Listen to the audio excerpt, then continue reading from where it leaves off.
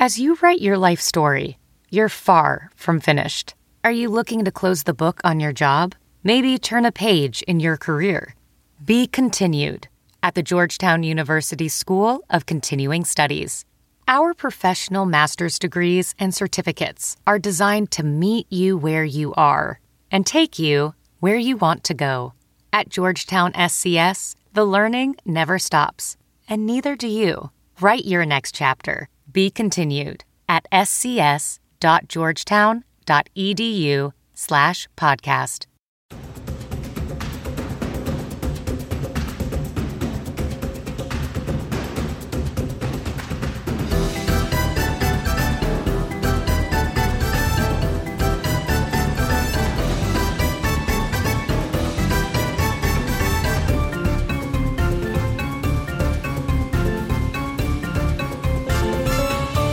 Welcome to Spin the Rally Pod. Another week in lockdown, another week without the rev of a real live rally car. So another chance for Dirtfish Rally's David Evans and Colin Clark, former team boss George Donaldson, and me, rally fan Lisa O'Sullivan, to shine the light on another rally star. But first, David, George, we need to address some really rather alarming images we've seen on social media recently, namely Colin Clark getting his hair cut.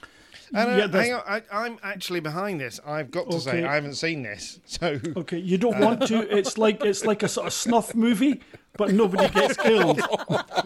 It's awful. It's awful. Where did you go? Where did you get it done? Patricide. It's patricide. He went to the farm. Yeah, In the farm. Yeah, but Was listen, it like sheep shearing or something? Well, No. yes. No. Well, the strange thing is, I'd been into Boots earlier that day to get some medicine for the kids, Right. and I had looked at the hair, the proper professional hair trimmers, and they You were don't about get 20. them in Boots. They're cheap. Well, they're about nasty. 25 quid, 30 quid, and I thought, that's 25, 30 quid I don't have to spend. I've got a beard trimmer. Oh dear. The story gets worse. So have you done it yourself? Well, no, the kids did it. The kids did it, David. You've got to look. It actually, from what looked like an absolute disaster, and was really, an almost break the lockdown type, status to run to the hairdresser's house. From that, I've retrieved it, and it's not too bad. I know, I'm looking I now. can live with it. Hang on a sec. You saying I can live with it. from what was an absolute disaster? Is this not still qualifying? Colin, what on earth have you done? Dear Lord. Now, what's particularly entertaining about this is the fact that Colin is convinced his hair will grow back, and I've pointed out there's a chance I it am might beginning not. to worry about this now because I just assumed it would grow back, and people you keep noticed- saying, "Well, if When it did you grows do back, it, Col? Saturday." Have you noticed much growth so far? No. Oh dear. Oh dear. Jeez. There's normally always 2 days of growth. At least. The thing is, I don't know whether people, because you know what it's like in these days. People are a lot more, they're a lot kinder to each other, aren't they? And we're all trying not to be I'm not nasty. gonna be and we're all kind trying about to be that. critical. Well, I have to say, people have been generally fairly kind about it. And the only thing that really worries me is this constant, if it grows back, if it grows back. It's a little worrying, but there we are. I'm quite enjoying it. It's what we've got to do in these times, and I know some people don't agree with this, but I do think we've got to take the opportunity to do things and try things that maybe we haven't done before. Maybe we've been... But, Cole, I've just got to interrupt you there. The first time we met, you, don't take this the wrong way, you had lovely hair. You had very nice, flowing, lovely... That can't be taken anything except the wrong way, David. I'm sorry. Slightly David, Kevin, you've never said anything so nice to me. Slightly Kevin Keegan-esque. Can we move on, please, guys? What were you going to say, David? I was just going to say, why didn't you go the other way and just let it all grow back? I mean, let it grow David. out and go Kevin Keegan again. David, you know as well as I do that 20 years ago, you and I had a lot more hair than we've got just now. That's true. A lot more hair. But I do keep looking back. There's a picture that Gerard Quinn actually tweeted this morning, myself and Colin McMaster, and both of us were looking a lot more hirsute than we are just now. You forget how lovely your hair looks. But anyway, I've gone for it. And yeah.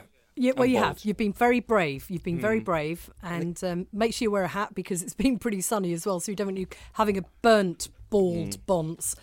Let's move on to the topic, though, that we're going to be talking about today, Sebastian Ogier. And I should point out, you're right, Colin, we should be trying different things in this gift that we've been given. Some people, it's horrendous that we're all being locked down and the terrible disease that is rampaging around the world. But the one gift we can take out of this is time. It's something that we never have enough of in life. I know a lot of people are working from home. George and David, you're both still very, very busy. But there are a lot of people that have a lot of time on their hands and can sit down and do those things they've always promised they will do should they ever have time. So we have time to take a look back on the career so far of Sébastien Ogier, 36-year-old French rally driver, currently in the Toyota World Rally Team and a multiple world champion.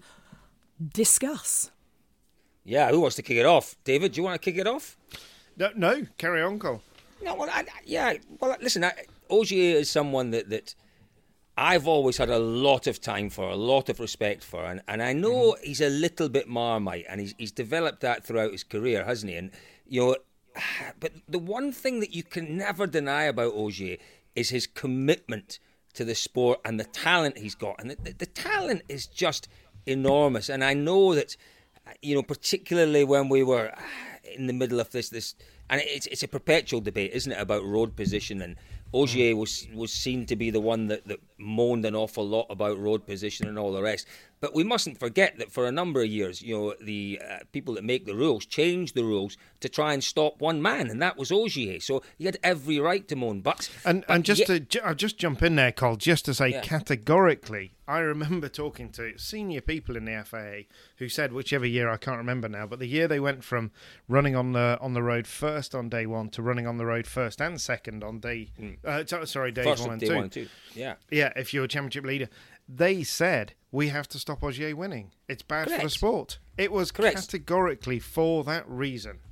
And do you know what? I think if we look back through the history... I just think if we look back through the history, and you can perhaps put me right on this, David and George, but we look back through the history of rallying, and certainly I can't think of an occasion where the rule makers actually applied a new rule to stop a driver. I mean, yes, there have been rules put in place to if you like, handicap teams who were perhaps looking a little bit dominant. But I can't remember the rule maker saying, right, we're going to introduce this legislation to stop this one particular driver. So, the fact that I'm kind of getting distracted here because I don't want to talk too much about, the fact that people do see him sometimes, I think, in the wrong light. We want to talk more about his brilliance, but I think it needs to be said because Sébastien Ogier is a thoroughly decent human being. And I think he's one of the most misunderstood drivers, potentially, that we've had over the last couple of decades. OK, we'll come back to that as we progress. But let's go back and start at the beginning, shall we? He won the JWRC title in the 2008 season, and I think his reward for that was a drive in Wales Rally GB. And he surprised everyone by winning the very first stage. It was incredible. It was quite incredible. I remember being there at the end of that stage. Don't forget, that was the year where in the south of Wales, we had a lot of snow and a lot of ice. The conditions were treacherous. And, if you were going to make your debut in a World Rally car, those are not the conditions you would have chosen. You absolutely would not have chosen those conditions. But David Ogier revelled in them. It was quite sensational. It was. And just to correct you slightly on the geography there, Cole, that was the first day we were in Mid Wales, so it was. The loop around Hafren, Meheran, and Swindon. Sorry, when I say South Wales, I meant we were based in South Wales, but you're quite right. We were in Mid Wales. Yeah, and it was also that was the year that were some of the stages not cancelled. Yes, shortened, cancelled. Yeah, they were simply because of the snow. He probably had the best of the conditions with a few cars going through and breaking the snow and the ice up a little bit. But let's not forget, it was his first time ever competing in a World Rally car. It was extraordinary, and it was a real demonstration, as if we needed one, of what this bloke could do. Because, all through the junior season, from Mexico onwards, he had totally dominated. Okay, the field of competition wasn't massively strong in those days. But he was absolutely landing. Round one of his World Rally Championship career was Mexico, and he finished 8th or 9th or something, and won juniors by a mile. Yeah. And if we go just step back that little step back to that junior year, he seemed to come from nowhere. I remember the first couple of rounds, we go, well, how do we pronounce this guy's name? Is it Ogier? I think eventually we worked out Ogier. But I also remember that Spain was later on in that year. I can't remember where Spain was. It was, I think, maybe the last round that year. Where was it? It was Spain.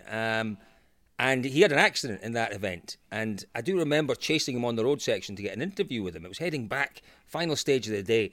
They had an accident and they were trying to make the long road section back to service. We came across Julian and Sebastian at the side of the road. And back then, you didn't speak to Sebastian because he didn't speak any English. In English, yeah. You know, it was like, no, put his hands in the air and said, speak to Julian. We didn't say speak to Julian, he just pointed towards Julian. He just appeared. He appeared from nowhere. Yes, I know he won the Peugeot Challenge and all the rest, but the way that he burst onto the scene like that made you sit up and think, hang on, this kid's got proper talent. Absolutely, 100%. And, while we stick in that year in what it was 2008, I think, wasn't it? I remember him coming over for a one-off drive in Ulster, and you think he achieved a huge amount in Mexico, going to Mexico and winning juniors there. Equally coming to somewhere like Ulster is not easy. It's quite different to the tarmac that you get in totally unique, in the French Alps where he's from. Yeah, and he won. He was driving a Max car, an R2 Max or something like that, and he won his class, and he was so impressive. Just and it's these kind of small sort of. Did I lose everyone? Snapshots. No. George can still hear you, or is it just me that can still hear you? George. We can hear you, George. Okay, sorry. Right? I thought I'd disappeared. I wanted to bring you in actually there, so I'm going to ask you a question, George. So yeah. So Ogier went on. He got his first podium on the Rally of Greece, the Acropolis Rally in 2009, second to Mikko Hirvonen. He's very much part of the Citroën setup by that point, and we'll come to the relationship that he had with Sebastian Loeb a little bit further on here. But how important do you think it was that he had the car that worked for him? Obviously, it's utterly vital, but again, I mean, as both David and Colin have alluded to, I think if he'd been in any car at all, he would have been up there fighting at the front. And I'm always conscious of the fact that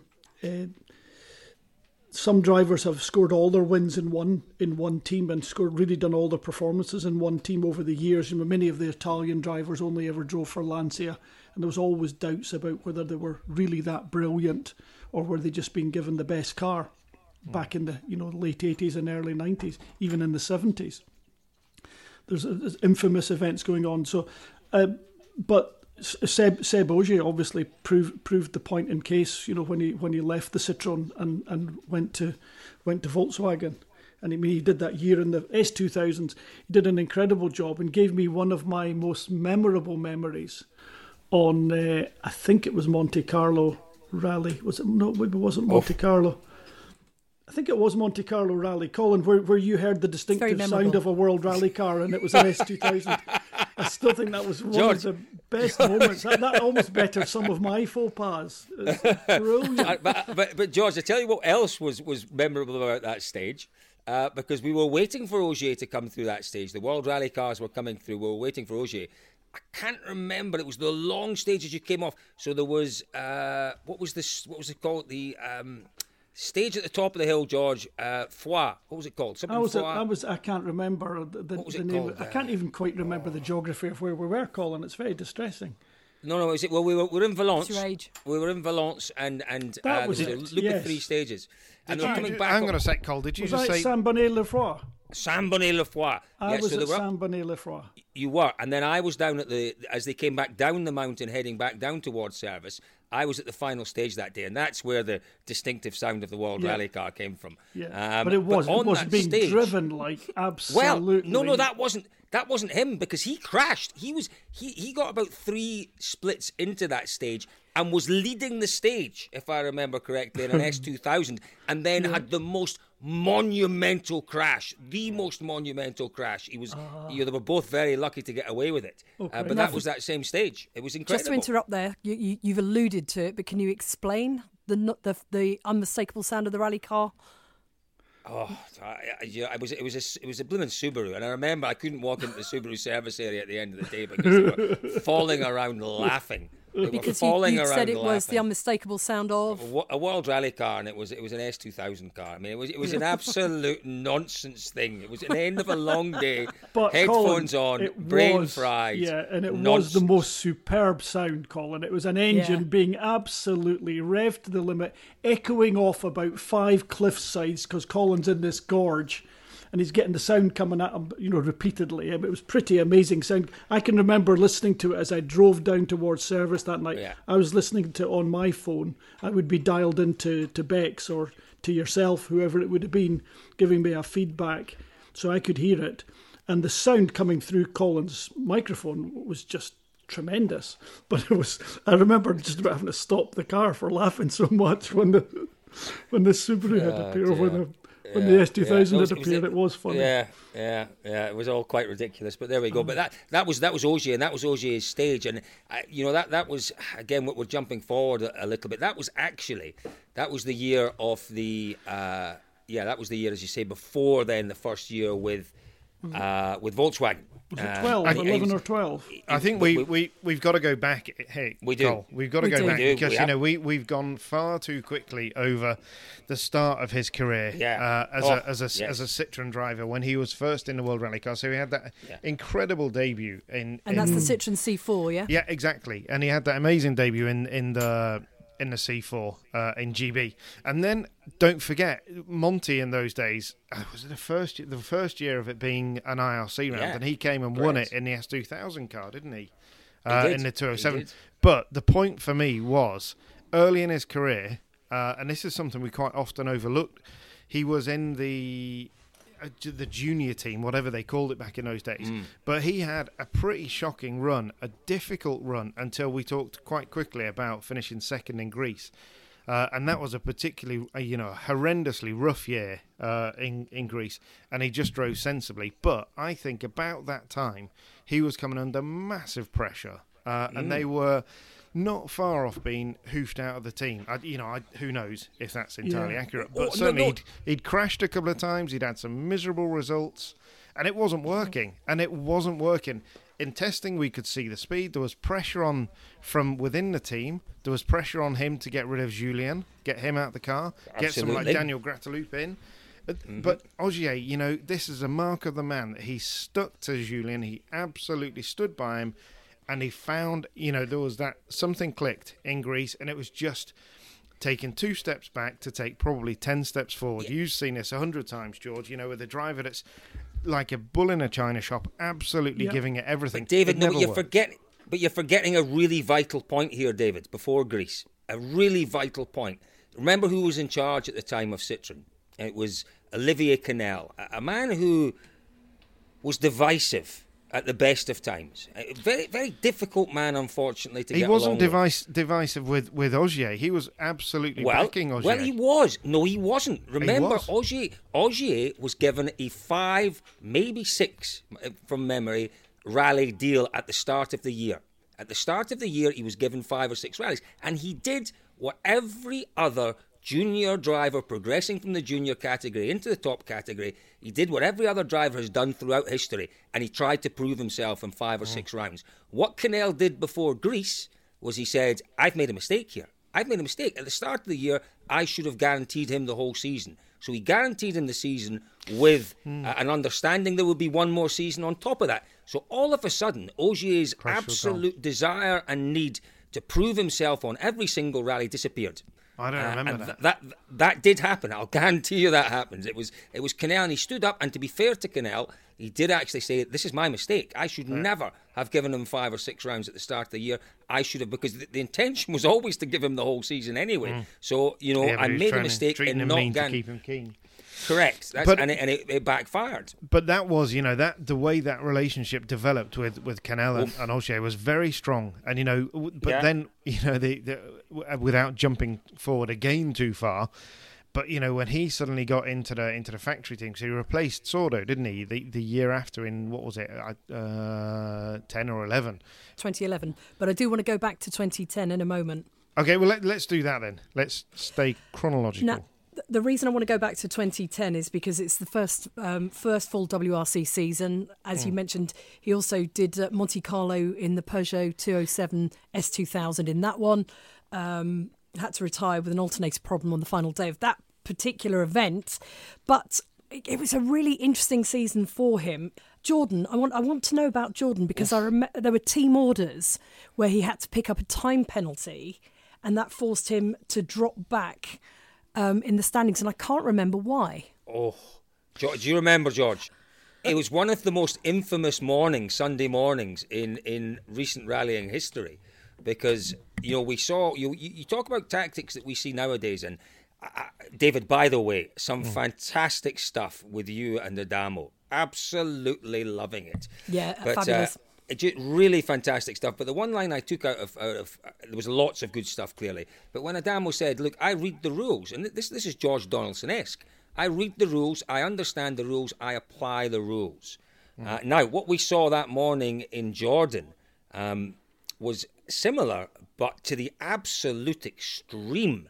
It was a day where if you were leading the rally, I think, were you first on the road going into the final day? I think probably, rally leader was first. I think you were, yeah. I think so. I think what they did from memory is they took Ogier, who was well out of the rally, and they put him first on the road. So they advanced him about 20 minutes, 25 minutes. Massive penalty. And then Ford did something similar with who would it have been, because the battle was between Latvala and Mikko. Would it have been, Ford took one of their drivers and they responded, and the whole thing got out of hand. And then there was quite a big debrief afterwards, clearly, with the FIA saying, hang on, what we're doing here is bringing the sport into disrepute, and we can't do this. We understand that the rules allowed you to do it because you chose to sacrifice one of your junior team drivers, but we can't be doing this. It's not right, it's not fair. But it was a heck of a rally. I remember that. In terms of how it helped Ogier, what it meant for Ogier in his career, I'm not really sure. But it was a heck of a rally, that's for sure. I think we should come back to this in another podcast, because I'm sure that you say it's not fair, but I would love to get George's take on this, because it's part of the game, isn't it, George? And let's perhaps not get into this. It is. I mean, it can sometimes be regarded as a little bit dirty and tricky, but definitely worthy of another discussion, because there are cases where you can use it very, very cleverly to your advantage, and there's times when you're just leveraging it in that sort of brutalistic and in Adamo's defence, very honest way, making it quite clear the rules say I can do that. In reality, the organisers can. It's in the regulations. At least I need to double check it's still there. But the organisers, the clerk of the course, at his own discretion, can reseed the rally whenever they require, if they feel that there's something inappropriate happening. So they could actually stop the rally at the start control of a stage. So if somebody's popped. If Honda have popped Danny Sordo in front of one of their drivers to get a cleaner road, the organisers can stop it and they can reorder it at that point. Now, with all the... That's a very brave clerk of the course that would do that. Well, it's been done. It was done in Australia, Lisa, where I think it was... I've got a feeling it was Ford had done it. So it was Malcolm, I guess. I could be wrong. I'm not trying to diss anyone at all, but all the teams have done this. And utilised the rules to... And Gary Connolly was a very brave clerk of the course, wasn't he? Gary Connolly was a very brave clerk of the course, and he stopped the rally and he reordered it. And I remember, because I was obviously a team manager at that time and we were talking about it, and I said, no, I said, that can be reordered. The organisers can just redo it. And I know Gary Connolly, and he will, and blow me, he did. But he's the only guy that's ever done it. I don't know why it's not been done more often, and it would stop it dead. I tell you, we will come to that. Yes. We'll have a team orders and playing by the rules episode of the Spin the Rally pod. And if you've got any questions or any idea about what you'd like us to talk about in that, get in touch at Dirtfish Rally and we'll focus on specific points. So get your questions in at Dirtfish Rally. You can also send them to Voice of Rally or at David Evans Rally. Is that your handle, David? It is. Yes, it is. So let's continue, because as I say, 2010 was a really interesting season. We also had Rally New Zealand. Now, Ogier so close to getting his maiden WC win at Rally New Zealand in 2010. Wow. Ooh, that was special. Last stage, wasn't it? That was last stage, but Fanga Coast. But even wasn't before that, guys, Rally Turkey, he was, if I remember correctly, he was right up there in Rally Turkey, and potentially could have won that one. But yeah, we went to New Zealand, and it was the Whanga Coast. It was the last stage of the rally, and we had how many drivers? 3 drivers could have won it. And Mikko spun, and then somebody else spun, didn't they? Solberg could have won it, and he crashed into a pole about, I don't know, a few kilometres in. There was another problem, and Ogier, because Whanga Coast is a beautiful stage. It's a beautiful flowing stage along the side of that wonderful coastline there. But about the last kilometre, George, it goes under the trees, doesn't it? And it's quite dark and it's quite slippery under the trees, and the surface changes. And I think, oh, hello, telephone call for George Donaldson. Not me. And the last, maybe not even kilometre, maybe only the last 800 metres, there's a couple of very tight corners. It was damp, it was darker, it was slippery, and Ogier, with 4 corners to go, winning the rally, spun it and put it down the bank and lost the rally. 4 corners to go. It was astonishing. Latvala came through imperiously, having not won a stage all event, and took the win. It was just sensational stuff. It was sensational. But at that Live point, TV we thought, as well back then. And that victory margin, Yes. 2.4 seconds in the rally. Was that the year? Was that the year that Loeb hit that gate thing? Yes, early on in the rally. Yeah, early he did, on. didn't he? It was a bridge. It was a bridge parapet he hit, I seem to remember. That's right, It yeah. was the year that we had tarmac stages. Remember that? Rally New Zealand, the best gravel stages in the world. And inexplicably, that year, they put in a whole load of tarmac stages. And I believe, was it on a tarmac stage? Were Might they not a not have mix? been. They were a mix of stages. It was a weren't mix. they? It was There a mix, little yeah. bit of It was a mix. Yeah. Yeah. It was But, classic stages that partly been asphalted, so it was.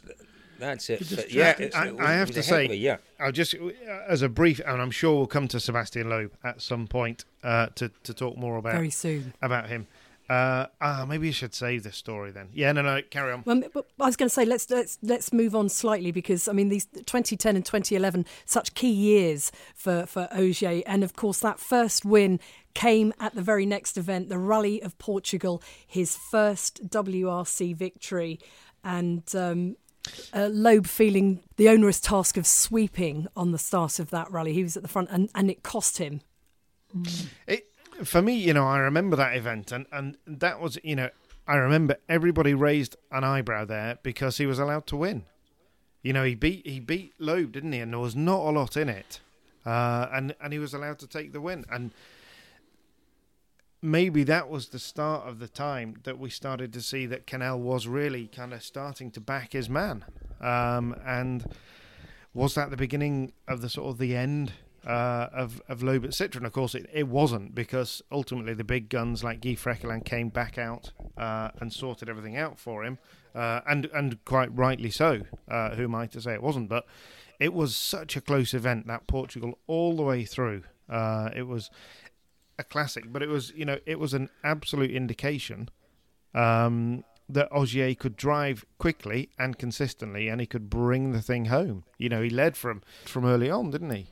And you're quite right, Lise. It was the running order thing to start with, and down any stage in warm sunshine in Portugal, you're going to be crucified first on the road. But those roads down in the Algarve were horribly loose at times. But yeah, he was superb. A genuine, a proper, not a gifted win at all. It was a good fight, and he deserved it. And I think we need to point out that this is still relatively early in his career. He's been driving. I mean, what was that in terms of WRC starts? He was probably up to somewhere 20 around or 25 or something like that. Yeah, but I don't even think it's quite as many. I don't as even that, think David. it's as many as that now. It's If you count the juniors, yeah, it would be. If you count the juniors, but if you say WRC starts, I mean, we're talking maybe 16 or 17 WRC starts, and he takes a win, and it could have been earlier. So you look at the recent crop of WRC drivers. Guys, you look I've how basically long it lost took you all. Tanak to take his first win. Remember that wonderful first win he took in Sardinia. Elvin Evans to take his first win in GB. Mickelson when he took his first win. These were drivers that were many seasons into their WRC careers before they managed to convert what we saw as potential talent into real deliverable results. And Ogier, following a pattern of what he'd done really through all of his career so far, delivered early on, David. Let's see how long it takes Kalle Rovanperä when the world gets normal again. But no, But I was going to say, what's interesting about this, and we're going to move on to 2011 now, because you've both spoken there about the different political support within the team that both Sébastien Ogier or Sébastien Loeb had in this battle that we started seeing this little fracture inside the Citroën team. Danny Sordo's results were disappointing, and as a result we saw Ogier get promoted up to the senior team for the end of 2010. So we go into 2011 and he is in the senior team. What is the most remarkable thing about that, though? George, can you remember what the most remarkable thing was? I'm putting you both on the spot. David, you go first. No. Let me very quickly just finish what I was going to say. So Ogier gets promoted up to the senior team, and he starts 2011 as Sébastien Loeb's equal in the team. That's it. That is the point. Quite remarkable. You've got a guy who's won, at this point he's won 2 or 3 rallies by now. You've got a young junior driver progressing up from the junior team into the main factory team. You've got, I think, a 5 or 6 times world rally champion at that point. And this was the downfall of Olivier Canel, sadly. He made some decent decisions. This was a very poor one. He appointed them both as joint. There was no number 1 driver. Yeah, but Cole, how can that be? The guy had to and make also his just mark. to highlight at this point as well that we had the DS3 WRC due to start the season, didn't start in Sweden, and so we had a new car coming into the team as well. Yeah, but at least it's got to be said that here, was that a poor decision? Because at that time, I'm convinced that Guy Freckelin was still running the team, 100%. Right. From behind, from wherever he was, Loeb was managed by Freckelin. And, he still had such influence over that team. Canel had got this young guy who was clearly super talented in Ogier. And what else was he supposed to do? Ogier was at that point, at the start of 11, he wasn't going to stand for being second best, for another season. He may have done 1 more year, but that was it. And Canel had to take a gamble. He had to do something to try and shake essentially the shadow of Guy Freckelin off. And ultimately, it cost him his job. But I just want to say, Mexico, it was round 2 that year. That was where things totally crystallised. Do you remember that Ogier was leading? I think, was it going into the last day or the last? I can't remember if it was the last stage. And they were told to hold station. And start of Sunday morning, so the story goes, Sébastien Loeb got out of his car as they were lining up and walked to Ogier's car. Ogier was leading. He opened the door on Sébastien Ogier's car and said, "I slow down for nobody," and shut the door and walked off. That got into Ogier's head, and Cole, what happened? Well, he crashed. He crashed. Yeah. I mean, it was the maestro against the apprentice, wasn't it? He absolutely destroyed him. But equally, superb. Let's look. Ogier did then go on to win Portugal and Jordan. Just going to say that, Lise. Look at how Ogier, that could have floored a lesser driver. That could have kept them down for a long time, that kind of psychological warfare. Ogier immediately demonstrated, back-to-back win in Portugal. And then was that the super close one? 0.2 of a second. Yeah. So, what does that say about this guy? Going up against someone like Latvala who'd been around for years. And he won. How did he? Again, the way that they won that. Sorry to keep throwing in these not funny stories, but maybe slightly off the wall stories. But he won that through intelligence. If you remember that flying finish was on a 90 right.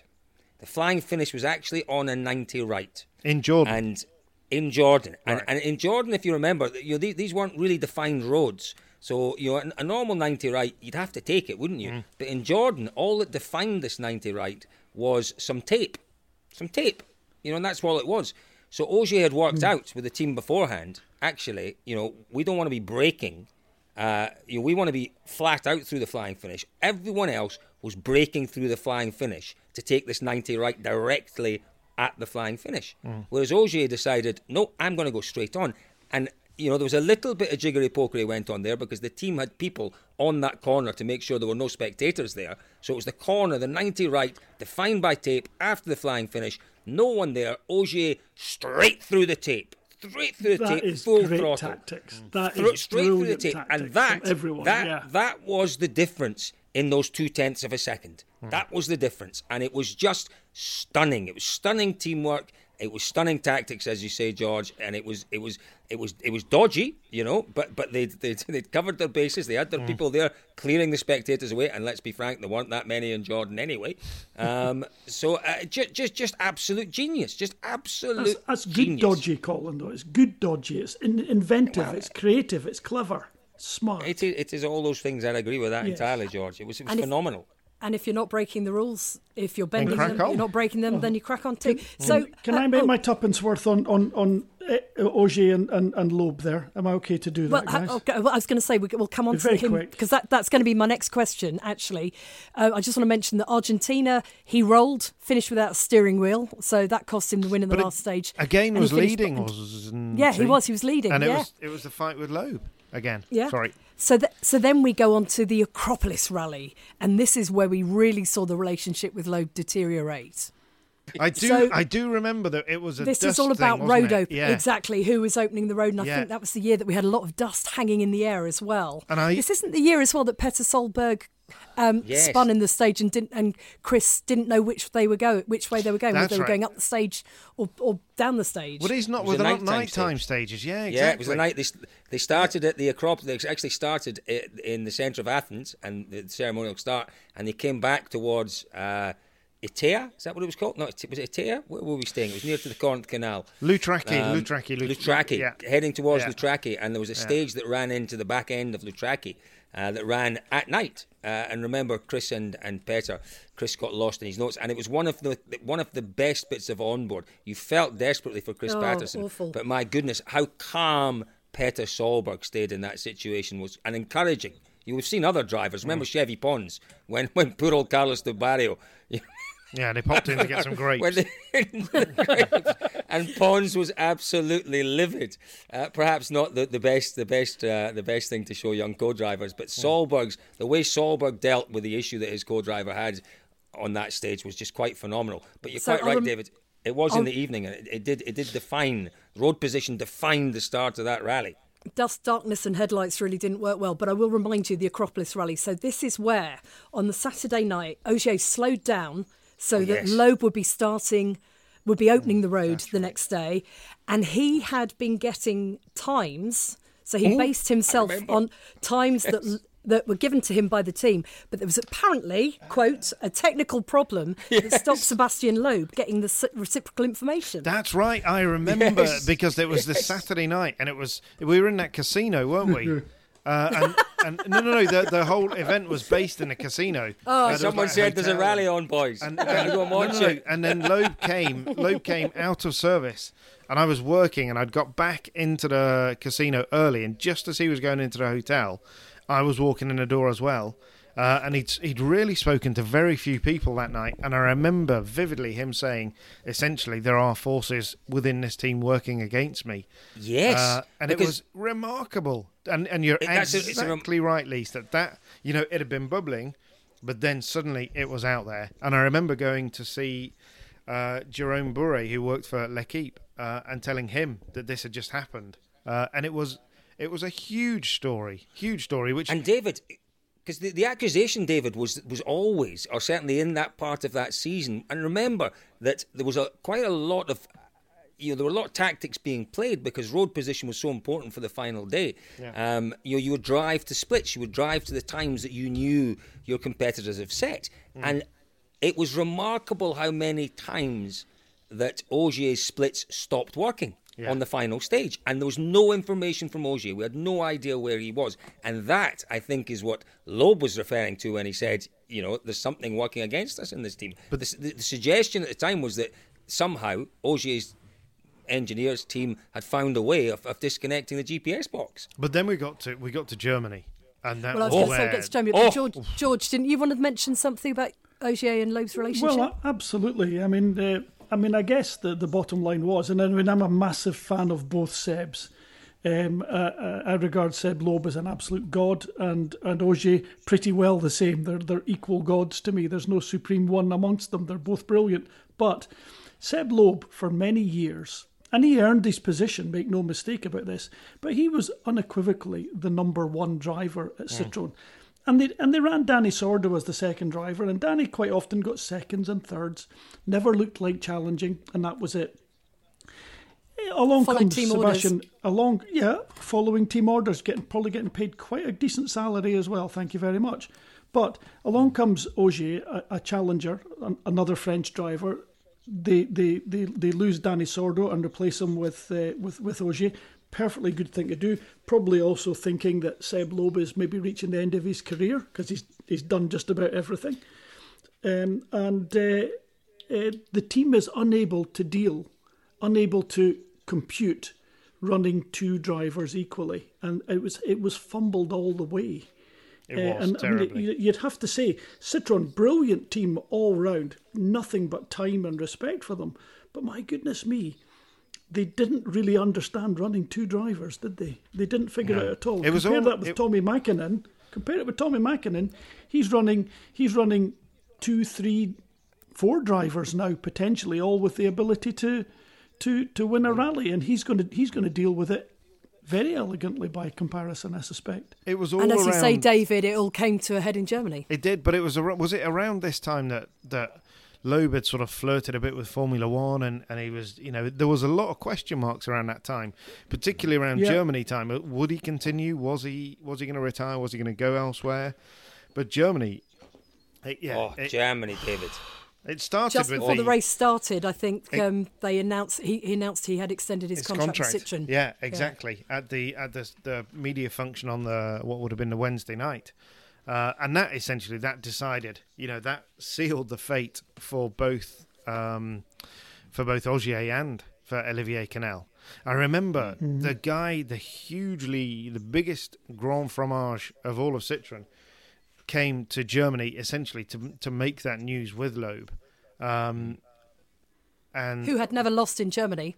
No, exactly. But that must have been the time that Loeb was close-ish to Volkswagen, was talking to Volkswagen. Yeah, Volkswagen was the big threat, wasn't it, to Citroën? And it was the big concern was Volkswagen at that point. And the big guy from Citroën came in and said, essentially, Citroën without Sebastian Loeb is Paris without the Eiffel Tower. Great quote. It was astonishing. And, from that minute onwards, Ogier was finished in that team. Not a hope. He'd got to get out. And then, the way the event played out, there was, some might say, justice in there. What an amazing battle it was, though, because the two of them were standout in that rally. Everybody else was somewhere else further down the field. It was all about the Battle of the Sebs, wasn't it? Completely. But we got to the end of Friday evening. Well, we got to the end of Friday evening, and I think, if my memory serves me correctly, there was something like 6 or 7 seconds in it between the two Sebs. And they'd come to an agreement that whoever leads at the end of the Friday evening, because a 1-2 for Citroën, as you say, at least they'd never lost in Germany. It was more or less, their event, and a 1-2 would be fantastic. A credible result for them, particularly considering the news that, as you say, David, they just put out earlier in the week. And they decided, or certainly Loeb had decided at this point, this is it. I'm leading. It might be a slender lead, but I'm going to win this event now. And that decision was taken. It was Friday night, wasn't it, David? Yeah, I'm sure it was.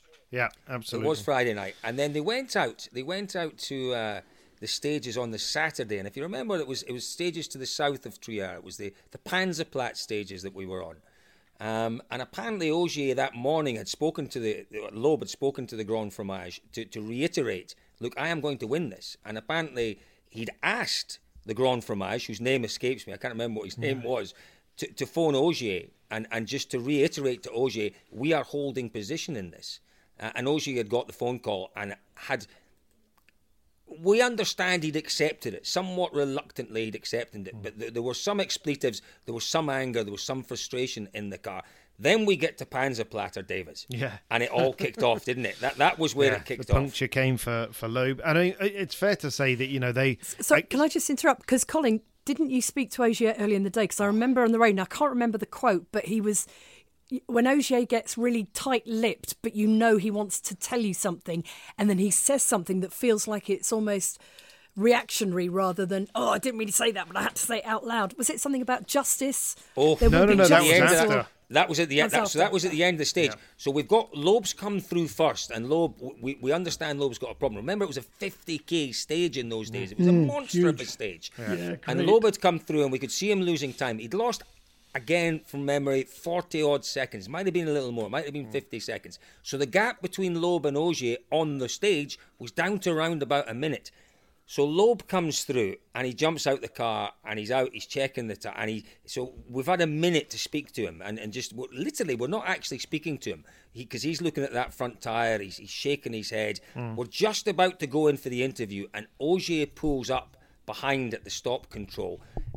And I don't quite know what he did, but the look on his face was, as I understand it, a slightly mocking look. And for a split second, Sebastian Loeb lost it. And I have never seen anger in Loeb's face. But it was more than anger. It was a look that he wanted to kill Ogier. For a second, for a split second, his face contorted, his eyes were out on stalks. And at the time, I remember saying to the cameraman, who wasn't quite ready, was your camera running? And he said, yeah, it was running. I said, we have to check that because, and you know what, to be fair to the WRC TV guys, they put that moment into the show and they put it in slow-mo and it was a look of absolute hate and loathing and disgust and whatever you want to call it. We'd never seen Loeb's character tested like that ever, had we? It just hadn't happened. But then, that was the point, Lise, that you alluded to earlier, that Colt, you then went to Ogier, and what did he say? went to Ogier, and the first thing he said was, today I have seen there is justice in this sport. Yes. And it floored me. It completely, it was one of those, you didn't just say that. You didn't just say that. And that was all he said. That was all he said. That was all he said, George, about the 7 times world rally champion. Not just his teammate. It's wrong. It was, but that was the end of Canel, as I understand it. David, he went pretty soon after that, didn't he? He went at the end of the year because the end of 11 we were in Bilthwells in the service. And I remember vividly, again, standing in a cowshed in Bilthwells, talking to Canel about this whole thing, about the way it had all played out. And Canel said, I will be gone at the end of this year. And I think they may have announced it, I don't know. And he said, at some point in the next 6 months, a year, whenever, I will tell you the true story. I will tell you everything that happened. And still, Olivier, if you ever happen to catch this podcast, please come to us now and tell us. We never got around to having that conversation, but it was quite clear that it was absolutely it was untenable for him to continue. Toxic. It was toxic, wasn't it? Totally. It was toxic. And at that time, remember, Ogier started GB and we did the Orme on the Thursday afternoon, and he went off, didn't he? And he hit the utterly inglorious. Yeah, he didn't go off. Yeah, he smacks the car and broke the suspension on the Orme. And again, remember that Sunday morning, the last Sunday morning, I went to find Ogier in that cowshed, and I said, this is your last day at Citroën. How does it feel? This is the team that brought you into this sport. And he was quite lost, and quite emotional. And I can't remember at that time if he'd done his deal to go to VW, because there was Malcolm with Ford, or there was Volkswagen. But if he went with Volkswagen, he'd got to take a year out, which is a huge gamble for a guy who at that time had won maybe 7 or 8 rounds of the championship. Or he went with what was a proven winning car with the Fiesta. And in the end, he took the punt and went with VW. But at that time, I mean, George, you'll remember, we knew the VW was strong. We knew that they got a lot of potential because they'd won Dakar and everything. But it was a big gamble, wasn't it? It was a huge gamble. I mean, there's always the risk that these teams come in and stumble. We just lost you there for a sec, George. Hyundai come in and stumble. They had a tough start when they come in. It's not a given that they're going to get Sorry, George, easily. could you just... Sorry, George, I know it's recording at your end, but we missed what you said, so could you just stop from what you said again then? Sorry, yeah, of course it's a massive gamble for Ogier to have gone to VW, because very often these factory teams come in and they're not as smart as they think they are. I mean, it does occur. That said, the Volkswagen team was very well proven. I knew a number of guys in it, and I was reasonably confident they were going to get it right. But sometimes these factory teams, they can be a little bit entrenched in their beliefs, and they want to invent everything themselves. So it can't go wrong. Yeah, massive gamble, bottom line, massive gamble. But also, can I just add at this point that bad blood between Seb Ogier and Seb Loeb, I don't counter it to either guy. They were both absolute gentlemen who loved the sport massively. Yeah. They were put into that position by some circumstances that, well, you can maybe say the team made mistakes. I think it's a little bit unfair to even level it at them.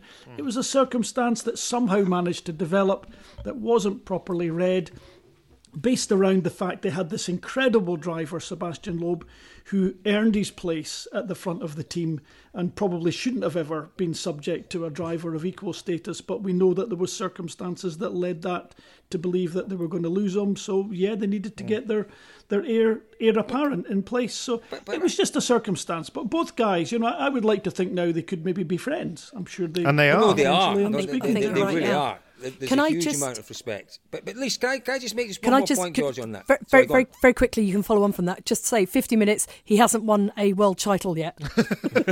Right. Maybe this is a two-parter. I think it might be. But he, I have to say though that the Ogier in that year won 5 rounds? Was it 5 rounds? I think he did win 5 rounds that year. He could have won the title that year, but he didn't. But George, you're saying you don't apportion blame and that mistakes weren't really made. I'd suggest otherwise. I'd suggest that the fact that they did have that ruckus period that year that unsettled the team, that they weren't able to come up with a solution to keep Ogier in the red colours of Citroën, that was a massive mistake. That was a massive, massive mistake. And at the end of the day, a lot of these things are about communication, how you communicate these things to your drivers, how you sell it to your drivers. And I don't think it's beyond, or it shouldn't have been beyond the wit of the combined brains and experience and knowledge at Citroën to come up with a solution that kept Ogier in the team and kept Loeb happy with his status as the multiple world champion and the number one driver. I think that was a massive mistake, and I think that defined then Citroën's existence within the World Rally Championship. Colin, if Citroën had secured... Well, Colin, I beg to completely differ with you. I know how tough it is to keep those drivers happy, and I can see the circumstance that Citroën were in. Sorry, I really can. And massive mistakes were made, 100%, but I wouldn't be apportioning blame for them. They were circumstances that were very, very difficult to manage. Yeah, fair play. And it was... I'll buy that, George. It was that whole situation that situation that, Frekkelaan was still there. And, I absolutely loved Guy Frekkelaan. He was just an absolute genius and just the most amazingly charismatic guy to work with and to deal with. But it was impossible for Canal to consider, that he was going to come in and run the team when Guy was still there in the background. I remember the year in 06 when they had the Kronos team. And I remember Mark Van Dalen saying, they had to have a meeting a couple of rounds in because it was impossible for him to make any decisions because Frekkelaan was there, all the time, even though it wasn't a factory team. I felt a big degree of sympathy for Olivier Canel. And please, Olivier, listen into this podcast and come and let's make another one about exactly David, what happened. David, he's not talking to English journalists. Who? Canel. Wasn't that what he said? Pourquoi? What was his quote? What was another one of the great quotes that year? Oh, I can't remember. I always got on really well with him. Exactly. No, but I think it may have been to our colleague Richard Rogers, where he said, I am not talking to English journalists because all English journalists tell lies. Ooh. Remember that? No, Do you not remember that? No. Good Lord, I don't remember that one. Yeah. Wow. Yeah. Wow. Yeah. But so no, anyway, that's maybe why he's not been on the phone to you, David. Yes, absolutely. He went to Oak. Was it Oak Racing? I liked Olivier Canel, but I have to say guy. that Mr. Frekkelaan and I weren't the best of pals. No, you're not. Yeah. known as Grizzly. Was he known as Grizzly? I've had serious issues there, shall we say? He was a fairly fearsome kind of character. But Yeah. but no, I when Citroën came in, whenever it was 01, 02, that setup with Freckelin and Jean-Claude Vocard designing the car, I just loved that. It was manna from heaven for me to go and talk to them. Jean-Claude Vocard is a god. There's a Genius. podcast on its own. I will tell you all Absolutely. about that guy. Amazing. Yeah, no, George, question I've got for you, which I've had for a while, bearing in mind that we will have to come back to complete the career of Sébastien Ogier. Is the term team boss a misleading term? Are you actually in charge of much? Gosh, that is the subject of a whole podcast as well, the dynamics of that in the different teams. So yeah, quite an interesting topic to try and explain all the architecture. So it varies from team to team massively. Basically, the team principal is the boss. End of story. Make no mistake, in M Sport, Malcolm Wilson is the boss. At Toyota Team Europe, when I was there, Uwe Anderson was the boss. I was allowed to do whatever I wanted, as long as it was what Uwe wanted, which was never spoken about. But bear in mind, I grew up in that team. I entered that team as my entry into the WRC, the professional world of motorsport. So I only knew the TTE way, so it was pretty straightforward. But about once a month, maybe once every 2 months, Uwe would fall out with me inexplicably, for no good reason that I could figure out. And being a little bit headstrong, I would let him stew a little bit for a day or two, and eventually I would wander through to his office. If it was off an event with an espresso from the espresso machine in my office, I would wander through and say, sit down and say, Uwe, I said, I seem to have upset you again, Uwe. You have to tell me what it is I've done. You shouldn't have to ask me. You should know what you've done wrong. Uwe, I do 70 or 80 things a day. Honestly, the only thing I do is for the team. And the debate would go on a while, but basically, I ran the team operationally, but I didn't run the team technically. That was run between Uwe and the engineers. Operationally, it was run between me and Uwe. The driver strategy was basically Uwe, engineers and me a little bit. So it went between three of us, really, obviously the drivers and the gravel crews, etc., etc. So I don't think we were overly strong, tactically speaking, but I think our general strategy was pretty good. Or maybe it was the other way around, actually. Maybe our tactics were pretty good, but our strategy was open, shall we say, because we ran two equal drivers in the years I was there as a team manager. So I was in a slightly unusual time. 1995 was the year that we had the ST205, and that wasn't a great year. It wasn't a great car, but we had two equal drivers, Juha Kankkunen and Didi Oriol. We also had Armin Schwartz, but he was one rung back in terms of performance. But an interesting driver, all the same, but not quite got that edge that the top two had. Again, I think we need to jump. We need another spike. subject, but yeah, Totally. It varies from team to team. But there's so much to talk about there, George. Isn't Absolutely, there? huge, interesting stuff, I guess. Massively interesting. But I just, I was about to ask you a question, and thought, no, I can't because we'll be gone for another 10 minutes. I can't answer. No, you can. Can I? You can, but it would be a 10-minute answer, and I'd want 20 minutes of answer. So I think we perhaps, Lise, do we spike that one and come back to it? I think we'll come back to it. We'll do Team Boss. That's on my list of podcasts to do. Yeah. Team Boss. Sounds good. Thank you for the question, Are they worth Lisa. the title? Yeah. Oops. Well, in my case, obviously. Yeah, but... Well, I think we've kind of run out of time for this edition of Spin the Rally Pod, talking about the rise of Sébastien Ogier. We were hoping to cover his entire career, but just too many good stories to talk about. So we'll have to come back. And we haven't even got close to him winning his first WRC title. Maybe we'll start with that next time round.